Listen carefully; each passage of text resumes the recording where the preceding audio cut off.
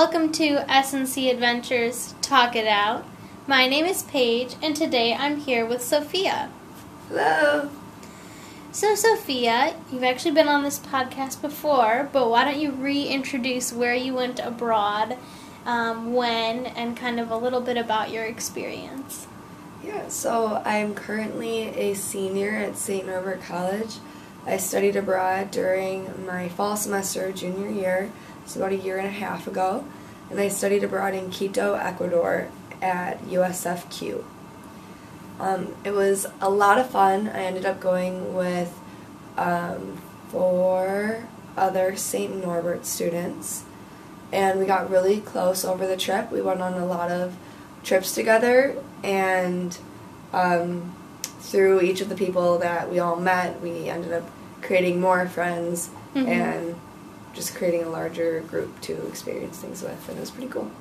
Very cool. And who did you stay with? I stayed with a host mom. Her name was Alba. She had a little dog named Sasha, and it was just her. She had an older daughter and son that had already left the house, and I got to see them a couple times during my time abroad, but really it was just her and I together, so that was nice and quiet. Yeah. Very nice. And what was your experience like learning or improving upon your Spanish while in Ecuador? Yeah, so I chose Ecuador instead of Spain for 2 reasons. One was because I thought that if I did go to Spain, I would end up traveling to a bunch of other countries and would not be putting myself in a position where I was forced to speak Spanish as much. And in Ecuador, I knew that it was fairly difficult to leave the country because there's so much to do just within that small country.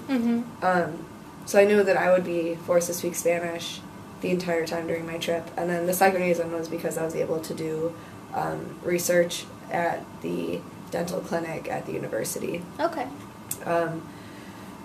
So I went for the purpose of learning how to improve my Spanish, and I got there and I was just so embarrassed about my lack of skill in Spanish that I tried not to speak to anyone. My host mom didn't speak any English, so that really forced me out of my comfort zone to be able to just communicate with her. But in Ecuador in general, it was a very hard time learning how to get more comfortable with just trying to communicate with strangers. And they would want to speak broken English to me because I felt like they didn't want to sit there and wait for me to pick the right word I wanted to use to get out what I was trying to communicate. So that was pretty frustrating as well. But I do think I improved a lot, and especially improved my understanding a lot of Spanish, which was nice. What do you think could have prepared you better going into that experience? I think it was mostly just mindset. I thought that it was going to be really easy, and I just was preparing myself to just speak it. I just thought that I would get there and that was what was going to happen, and I didn't think that I would be too uncomfortable with the idea of speaking or be faced with people who insisted on speaking English with me to practice their English. So I wish I would have just mentally prepared myself, thinking, this is going to be really hard, and I'm just going to have to keep at it. Yeah.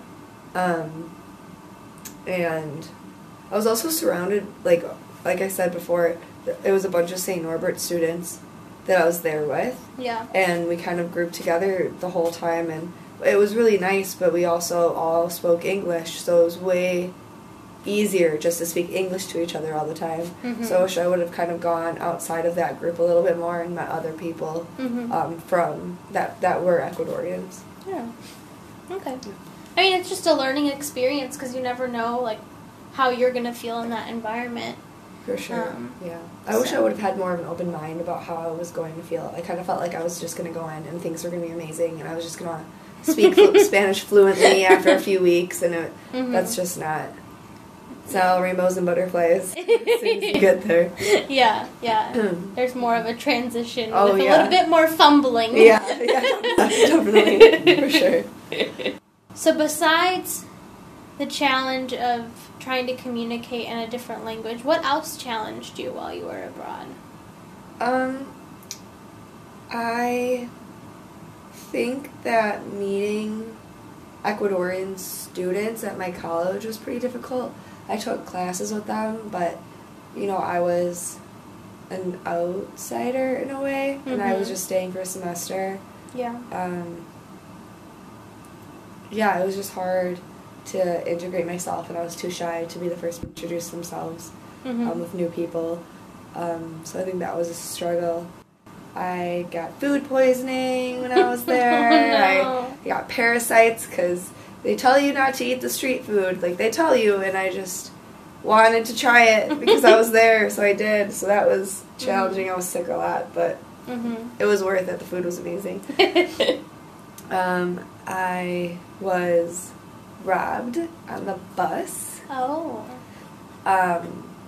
And I just had my wallet stolen, which had pretty much everything I needed in it. But luckily my mom was visiting me during that time, which was super lucky, so I was able to get through that and make it the rest of the semester. I went through a breakup during that semester as well.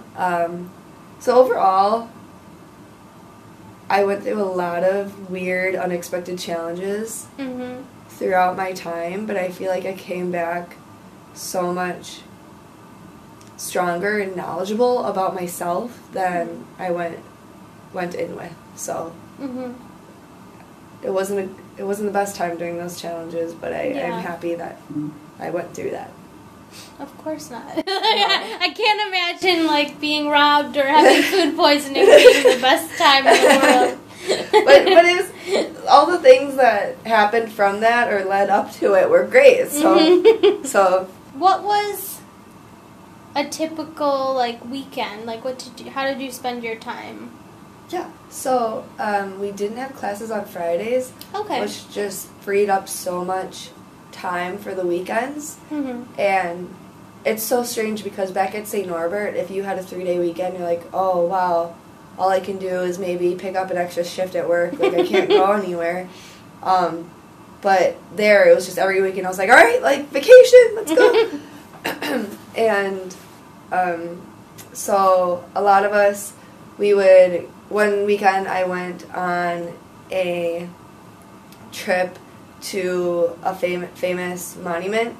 It's in the middle of the equator, so that was pretty cool. On extended weekend, I got to go to the rainforest, which was just the most amazing thing I've ever experienced. I brought a raincoat that wasn't actually a raincoat, and so that was kind of miserable. But I saw monkeys, and I saw a jaguar during a night tour.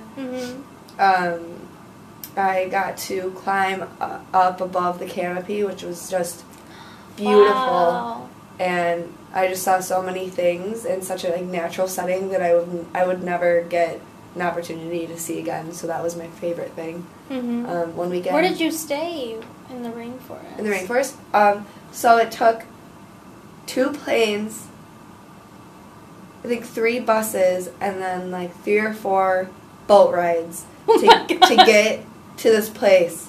And it was the longest. I don't even remember how many days it took. I want to say it took 2 days.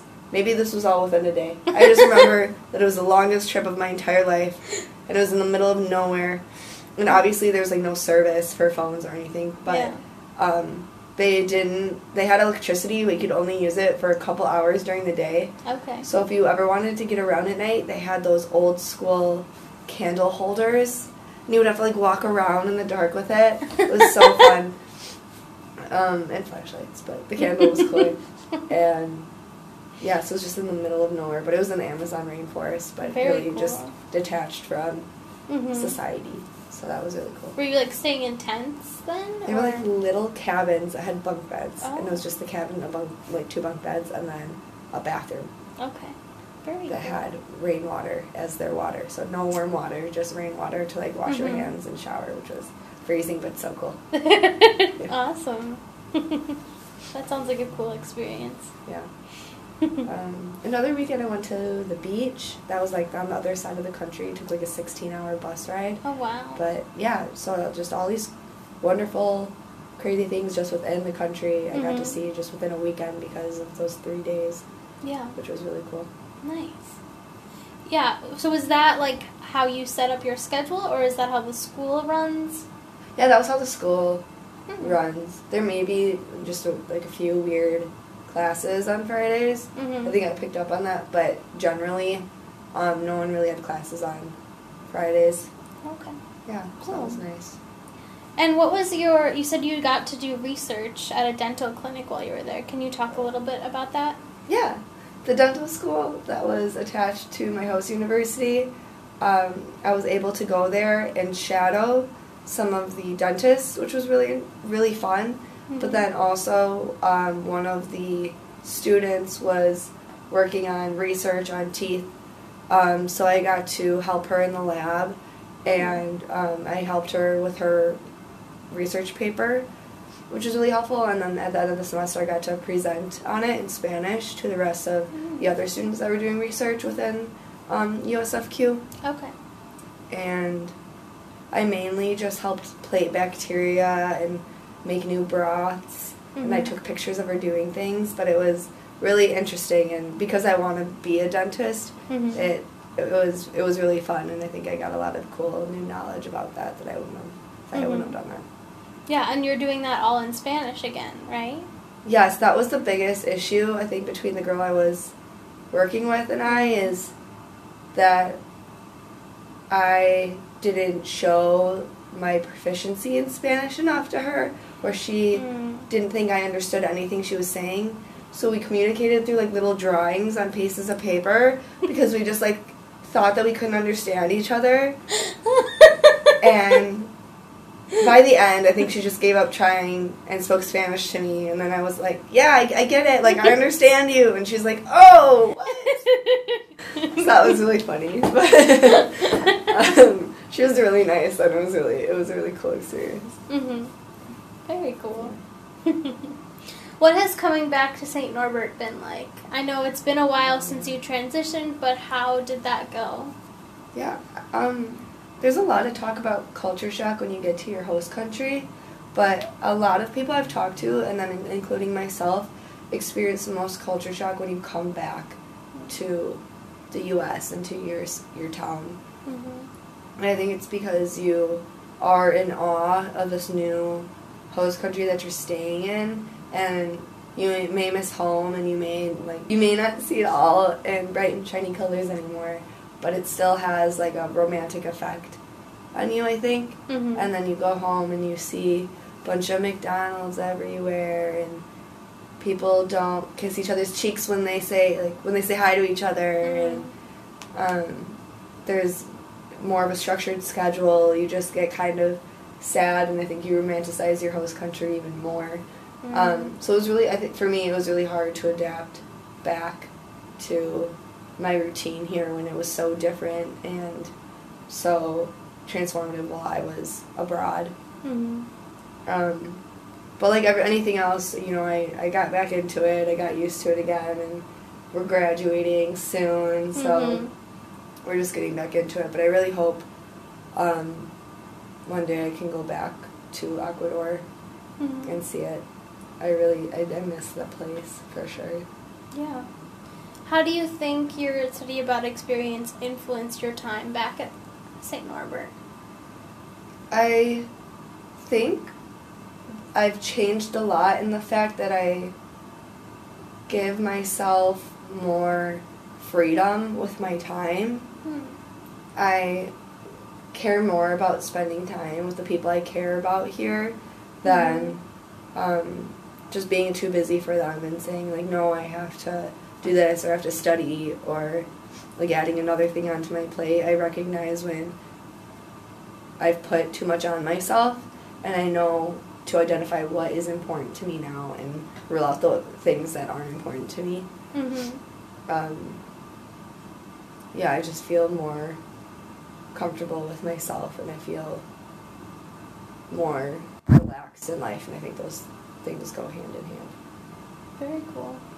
And is that because you think the culture compared to the U.S. was more relaxed in Ecuador?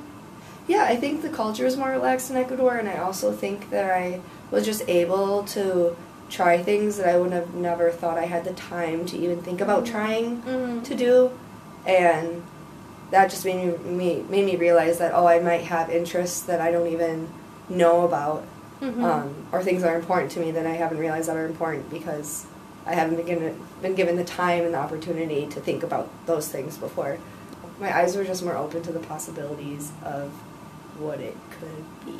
Does that make sense? Yeah. When you allow yourself that free time, like, you have the opportunity to explore things. Yeah. Otherwise, be more self-reflective. Yeah. Otherwise, when you're like focusing 100% of your energy on school, you're kind of letting the world fly by you and not taking notice to it. Yeah, that's really what I felt like too before I studied abroad. So it's a really like 180 in how I feel about college now. I obviously care about my grades still, but I am able to like have an identity now other than my grades, which is very nice. Yeah, it sounds like you've come to more of like a work-life balance. Yeah. That maybe was very necessary. It was very necessary. Do you have any advice to students who are wanting to go study abroad or are interested in going to Ecuador? To anyone who's considering studying abroad, me and anyone else who have studied abroad before would say you have to do it. This is the best time in your life to do it. This is when you have the most freedom to do something like that, and I would just take advantage of it. By the end of my study abroad semester, I wasn't ready to go home. You get periods of homesickness, but overall it is just an incredible experience that you're always going to think back on. In terms of studying abroad in Ecuador, force yourself to speak Spanish. It's going to feel weird and uncomfortable, and you're going to be embarrassed, and people are going to laugh at you, but you are just going to improve if you keep up with it, and no one will be laughing at you anymore, and their jaws will just drop because you're so amazing in Spanish. Yes.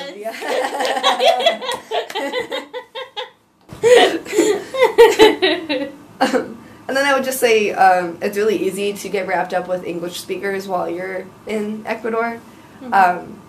But just force yourself to meet new people and meet people who are part of the community that you're staying in, because that's how you'll get to know the community better and just experience new things and get to know new kinds of people. If you're staying in your same bubble that you're staying in back in your hometown, then what are you really doing differently or learning differently? Awesome. Well, that's good advice. Thank you, Sophia, for coming and chatting. Appreciate it. What happens abroad stays abroad unless you talk it out. If you're interested in sharing your story, contact us at studyabroad@snc.edu.